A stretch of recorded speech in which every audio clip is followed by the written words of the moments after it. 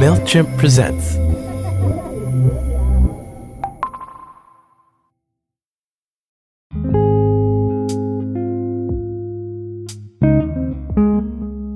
Hello, friend. I'm Paul Jarvis.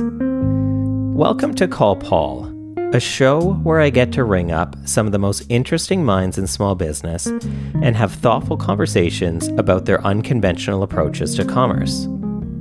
I've run my own small company for the last 21 years, and I've written books on how bigger isn't always better in business. In this season, I'm talking to folks who are prioritizing doing the right thing over just the most profitable. Some are starting something brand new, standing up their businesses in an entirely new environment. Others have been at it a while, working to ensure their continued sustainability through turbulent times. And there's a lot to learn from everyone. In Bengal, we have a concept, what's called Adda, ADDA. And the concept of Adda is your entire family gathering together in the evening time to basically just talk over a cup of tea. Chai was just an inextricable part of daily life. That's Ani Sanyal, co-founder of Kolkata Chai Co., which he runs with his brother, Ayan. It was Ayan who first had the idea of a chai cafe when he took a trip to India to escape the burnout he was feeling from their other business, a creative agency. We were, kind of just going 150 miles an hour. And he was like, hey, I'm taking 3 weeks off to go to India and just eat and, relax and recharge. That's where he kind of fell in love with this concept. He started making it when he got home. And fast forward about 2.5, 3 years, we opened our first retail footprint in New York. Kolkata Chai Co. was started with this simple idea from these two brothers. How could they bring the authenticity and communal experience of a cup of masala chai to New York City? Because a cup of chai is more than just a hot drink, and their mother made sure they understood that from a young age. My mom was really instrumental in making sure my brother and I learned about our culture in India back home. She would drag us there for summers and, kind of any opportunity she got. Obviously, she was homesick, but she really made that emphasis and effort to make sure we were tapped in to what our culture and what our people and what our family was. So for somebody who's never had a cup of chai, can you describe the smell, the experience? Can you describe chai? Chai is a juxtaposition of so many things. It's sweet and spicy. It's milky. It's not thick. And so, the chai that we really grew up drinking is very kind of cardamom forward. And so you get that really nuanced flavor of cardamom, and it's a milk tea. So it's, it comes hot, but for some reason, whether it's 90 degrees outside or 30 degrees outside, it doesn't feel out of place. Chai is just it's a complement to a lot of different, moods and where you are in your day. When you come to the Western world, it's been bastardized and watered down in so many ways that you don't realize, like, there's something 1 billion plus people enjoy every day in one form. And then, you go to the other side of the world and it's completely different and not authentic. So for us as storytellers, as marketers, as product people, it was just a no-brainer to be like, this is a story that has to be told the right way. What does selling chai look like? Because you said it's different over here in the West, right? So what does the act of selling chai look like in India? So if you go to 98% of cafes in America and you order a chai, you're going to get a concentrate version, right? So they're going to mix concentrate with milk, heat it up for you, maybe throw some pumpkin spice in there and call it a chai. You go to India, you go to Pakistan, you go to Bangladesh, you go to any South Asian country, and there's people with a big stove and a big vat, a big pot. And they're just constantly stirring up this mix of the milk, the tea, the spices. And they literally take a big ladle, and they pour you a little cup out of that big pot, and they go right back to stirring it. We use that same big pot process in our cafe in New York City. And so throughout the day, our chefs are, making it live right there in a big pot and serving it to replicate that flavor, that freshness that doesn't come from a cup of concentrate. In the documentary that you all made, which I think is awesome that you have a bunch of documentary videos on your YouTube channel, one of the things that stood out was you said people have to put their own identity in the context of somebody else. And that really stood out to me. Can you elaborate on that and how that kind of informed the brand and the identity? I think, for us as first generation kids, our parents are immigrants from India, and we were born here, and we grew up and learned with our parents, and so, but at the same time, our identity was very different because it was a meeting point of two different ways of thought, right? It was the American dream, quote unquote, and it was the actual mud and circumstances from where they came from. And so, our identity is always in the context of other things. And with Kolkata Chai, it's not from where you're from or where your family's from, and you're not completely representing where you grew up. You have this melded identity, and you have this fusion of different thought. And surprisingly enough, there's not too many places, at least, that we're aware of, that celebrate that type of thinking. So before there was the cafe, there was the first version of Kolkata Chai. Can you explain a bit about the many evolutions the company has gone through? Yeah, so my brother and I, we ran a marketing agency, creative agency, and still do. And we were on the front lines of watching people develop, iterate, and we were helping take products to market. And so this idea of product market fit, this idea of, reaching critical mass, this idea of testing while you go and iterating, on the go, these were things that we were helping other people do. And sometimes they would take our advice, sometimes they wouldn't, and we would lament well, you should have done that.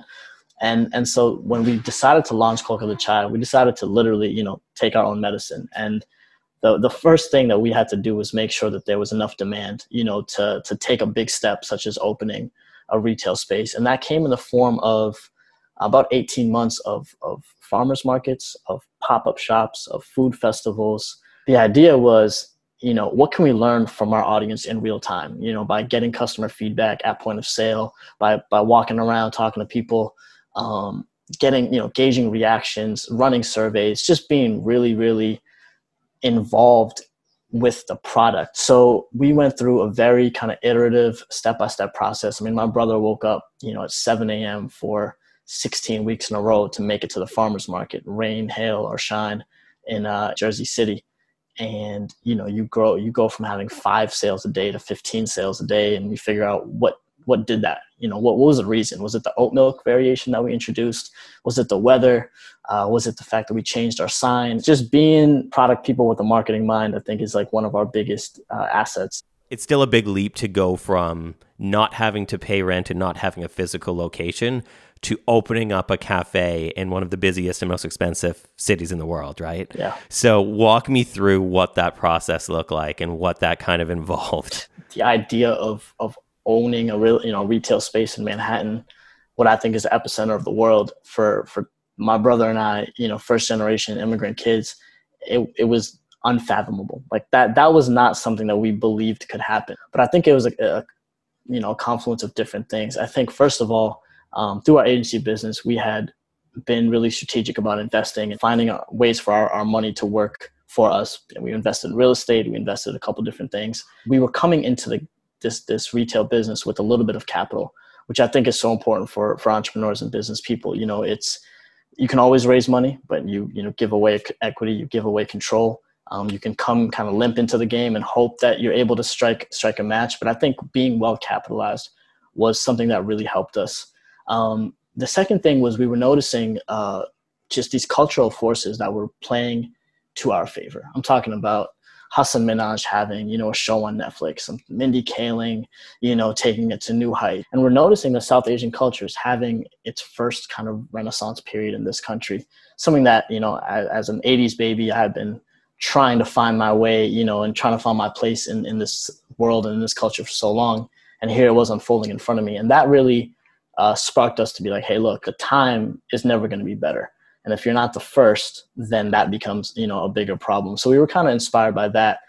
And then the third thing was just, again, a simple thing for entrepreneurs and businesses is literally just like dotting our I's and crossing our T's in terms of hiring good lawyers, partnering with, a good broker and really vetting people and negotiating the hell out of, a commercial lease to the point where, our agent was like, how did you guys learn to negotiate? What's it like working with your brother, and how do you define your individual roles? So my brother and I are literally opposites in so many ways. And so with this business, it's like the yin and yang that's come together. He is the master of product. So the chai recipe and when you taste that mix, that is 100% him.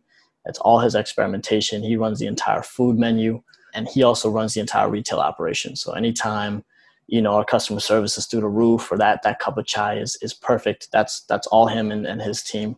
And my responsibilities are everything else on the marketing, content, digital, partnerships. He'll tell me, well, I don't know what's going on social media, so you just do it. And I honestly couldn't start a stove to make a cup of chai for my life. And that's just that's the dynamic that we have. And that's how we work. So then you have the cafe. What was the opening like?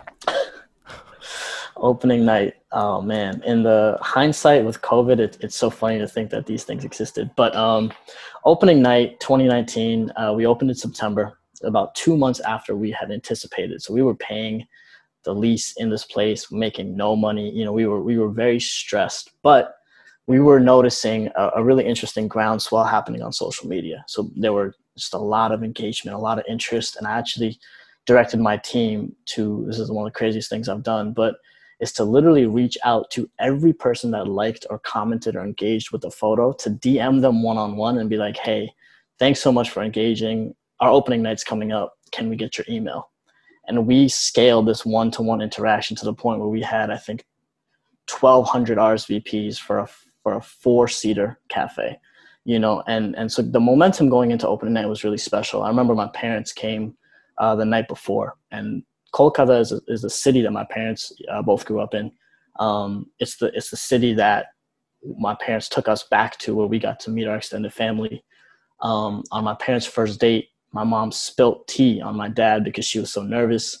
And so having them come to the cafe the night before was just a really emotional, kind of full circle moment for us to be like, hey, we did this for you guys, And the next day, there was just a certain palpable energy. We had just got a big review in Eater. I could sense something was happening. I didn't know where it was going to go. I didn't know we would have 700 people line up. I didn't know people would be lined up for 4 hours to drink one cup of chai. I didn't know Mindy Kaling would be tweeting about it, talking about, oh, wow, I want to look at the chai now. But I do remember the moment that I shared with my parents being there, seeing the line, and them just being like, this is incredible. Oh, it's amazing. So how long were you able to run the cafe as a cafe before the pandemic? Yeah, 6 months to the day, from September 18th to March 18th. Yep. So then what was it like to pivot, right? Like you had to go from one day people can come in, buy chai. Next day, nobody can come in and sit and buy chai. Right. So what did that look like to just basically have to go from one day to literally the next day and be like, okay, we got to pivot or it's not going to work? So those first 6 months were full of, learning and tripping over ourselves to even try to figure out the operation at that point. Things like labor and supplies and just the fundamentals, we were still, figuring those things out.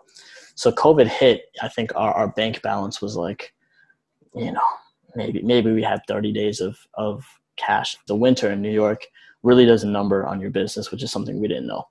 So we were coming into March just being, a little bit on the defensive. And then once COVID hit, it was like, we just started putting ourselves in our customers' shoes. I think that was the most important approach that we took, right? If you're scared and you're not leaving the house, if you're not willing to leave, how can we bring our product to you? And we really focused on that customer experience. A couple things that we did that really saved the business. We started doing our own delivery system. So we had resisted doing third-party deliveries to that point because it's just how predatory they are in terms of fees and structure. So we said, screw it, we'll build it ourselves. And we basically built a Google form, set up a couple things. We transformed our baristas into like these logistics people.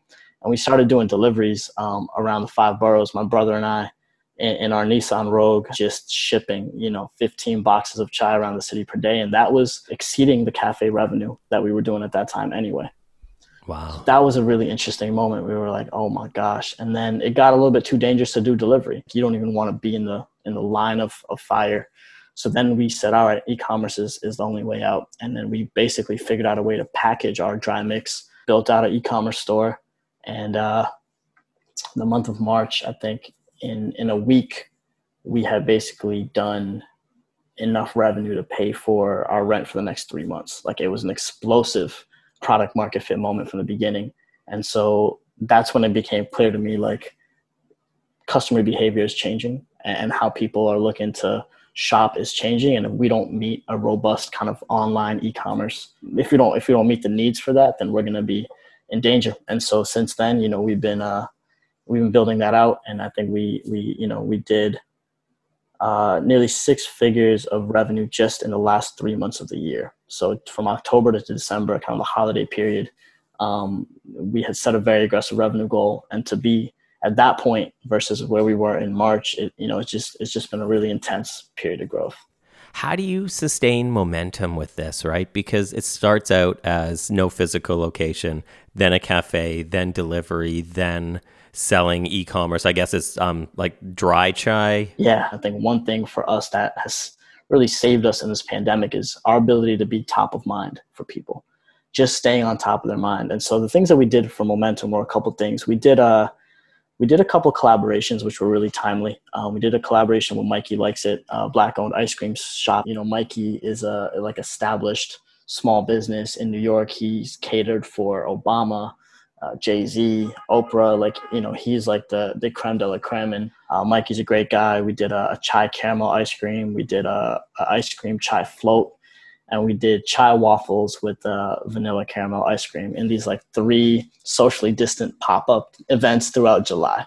So that was immediately kind of kept us on top of people's mind. And then from a marketing side, we are constantly storytelling. And what I mean by that is whether it's something as simple as a micro Instagram story moment, where we're producing it and making it feel like it's something that people want to buy into, or whether it's, a documentary, we created a documentary in real time while COVID was happening. Right. So I think one thing we're really focused on is how do we constantly storytell, even if it's not all perfect. We took our e-commerce, we started doing recipes with what else can you make, out of your chai kit. We started doing Instagram lives with different chefs and, other people in the community to say, hey, go crazy with this chai kit. We started doing a weekly trivia night on our Instagram live from the cafe, where my brother and I would do this really fun trivia. Brown people love trivia, by the way.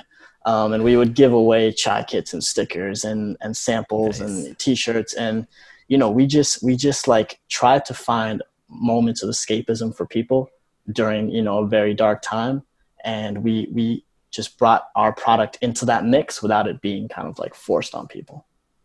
How do you feel about your business then doing okay through it when so many other cafes and restaurants are struggling? Yeah, I think there's an element, a little bit of survivor's guilt, but at the end of the day, we're both really competitive people, and we came into this business to be the best, and I think there's no shame in that. And so when we're growing and God willing, we continue to, to do the right things. It's a validation for us as first-time restaurateurs to be you guys didn't know anything, but in the same vein, you knew just enough, and you knew what you needed to know to keep it growing.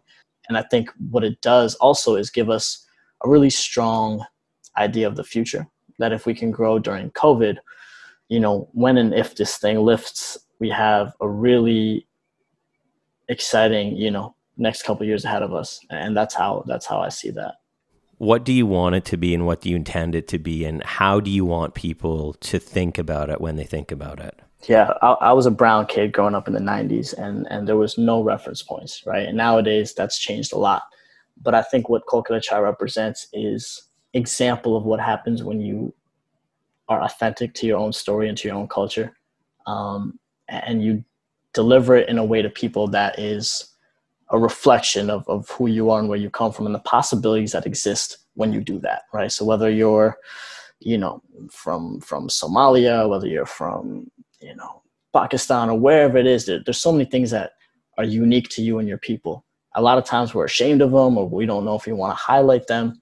Kolkata Chai our mission is to remind you that your perspective is powerful, and that culture is what brings, us all together. And food is, it communicates stories and feelings in a way that no other medium does. So that's a big part of our mission. From a business side, I think we have tapped into a really interesting, expansive mindset when it comes to like people that share this same notion of, well, I was born here, but my family's here, and therefore, my identity is a combination of different things, and we represent those people. And so that extends into food, to media, to content, to we want to do music festivals, we want to do larger events and talks and panels, and we feel like there's an entire footprint that we can create under the guise of food, but that really brings people together at a massive level. On the more personal side of running a business, it's hard to run a business normal times, right? Last year was not normal times for a number of reasons. How do you manage the stress of doing that? Or what does that aspect of running a business look like for you and your brother? We've been working together for almost, 7, 8, 9 years now. So we have a good cadence and we understand each other. At the same time, we clash, and there was points in the business last year where we were clashing a lot. And we understood that was affecting the business and it was affecting us personally. And so being really honest and transparent about fixing things at the root for business owners, I think is critical. Like if there's something bothering you, it's going to affect your business. So you got to make sure you take care of yourself. I think during COVID and just, for the future of all this, I think one thing that we have to accept is that every day is different.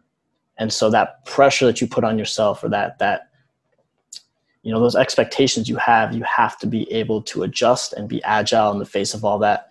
And I think one thing we do is we take things day by day. We have a 30-day plan, we have a 90-day plan, we have a 5-year plan. But at the end of the day, it's literally, what are we doing today? What do I need to do to, execute today? And we run it like that. So it seems like you're running a food business like a software company, in that you're focusing on digital first. Can you speak to that a little bit? Restaurants have been grandfathered in for so many years as this like very static concept, right? People come, there's an exchange that happens there, food for money, and then you leave. And the idea that you could fall in love with a food brand concept idea online and then support them however you want was something that's really, intriguing to us. And we studied, some of our favorite brands kind of that came out of the direct to consumer boom, brands like Casper or Allbirds and similar of these. Those are more like super VC funded concepts, which I have my thoughts on. But just this idea of like, you really learn and meet somebody online before you meet them in real life in so many ways. So we wanted to build a food brand that reflected that, because whether we have one store in New York City or we have, 10 stores, our ability to reach people online is always going to be exponential. And that's like a very important ethos, to our company. I want to dream a little bit. What do you think the cafe or the brand or company in general is going to look like, or grow into, or pivot to once this pandemic is over? I think our goal is to extend our retail footprint in a couple key markets. We want to be on the West Coast.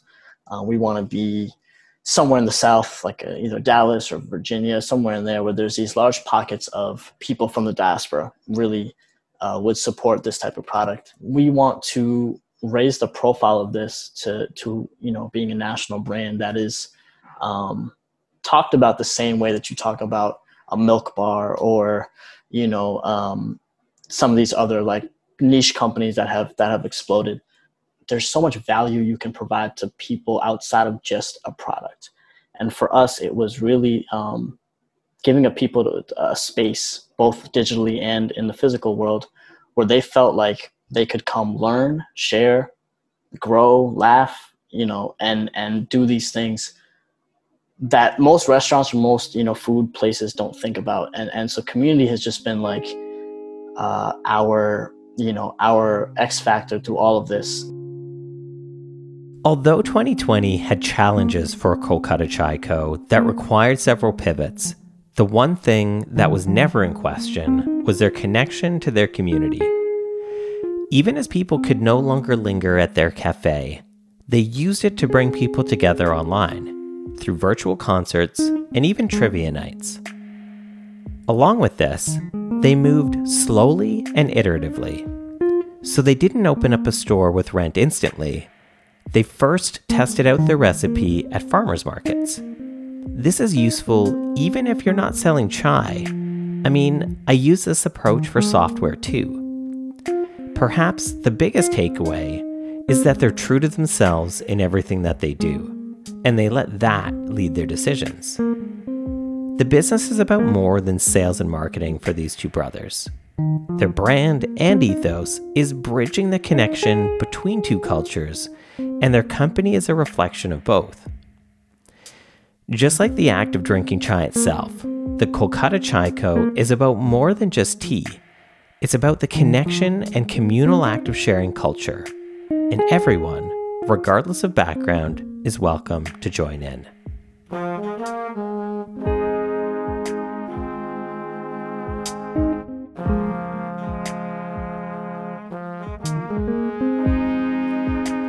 Next Friday, I'll be chatting with a wife and husband team who took an emotional talisman and turned it into a funded business that's not just a marketplace, but a community. And then another thing that sneakers act as, they act as emotional talisman, I like to call them, right? There are people who can look at a pair of sneakers, whether they own it or not, and draw back to a moment in their life, a moment that they may never get back, a moment that's special to them. I hope you'll join us. In the meantime, you can check out the Small Business Spotlight, also in the Call Paul feed. They're audio diaries from business owners, giving you a behind-the-scenes peek at the day-to-day of running a company. These stories are pretty great. I think you'll really enjoy them. Call Paul is wonderfully produced by Ruth Eddy and is a MailChimp original podcast. Subscribe now in your favorite podcast player so you can check out all our other episodes and seasons. And if you want more awesome content, check out MailChimp.com/presents.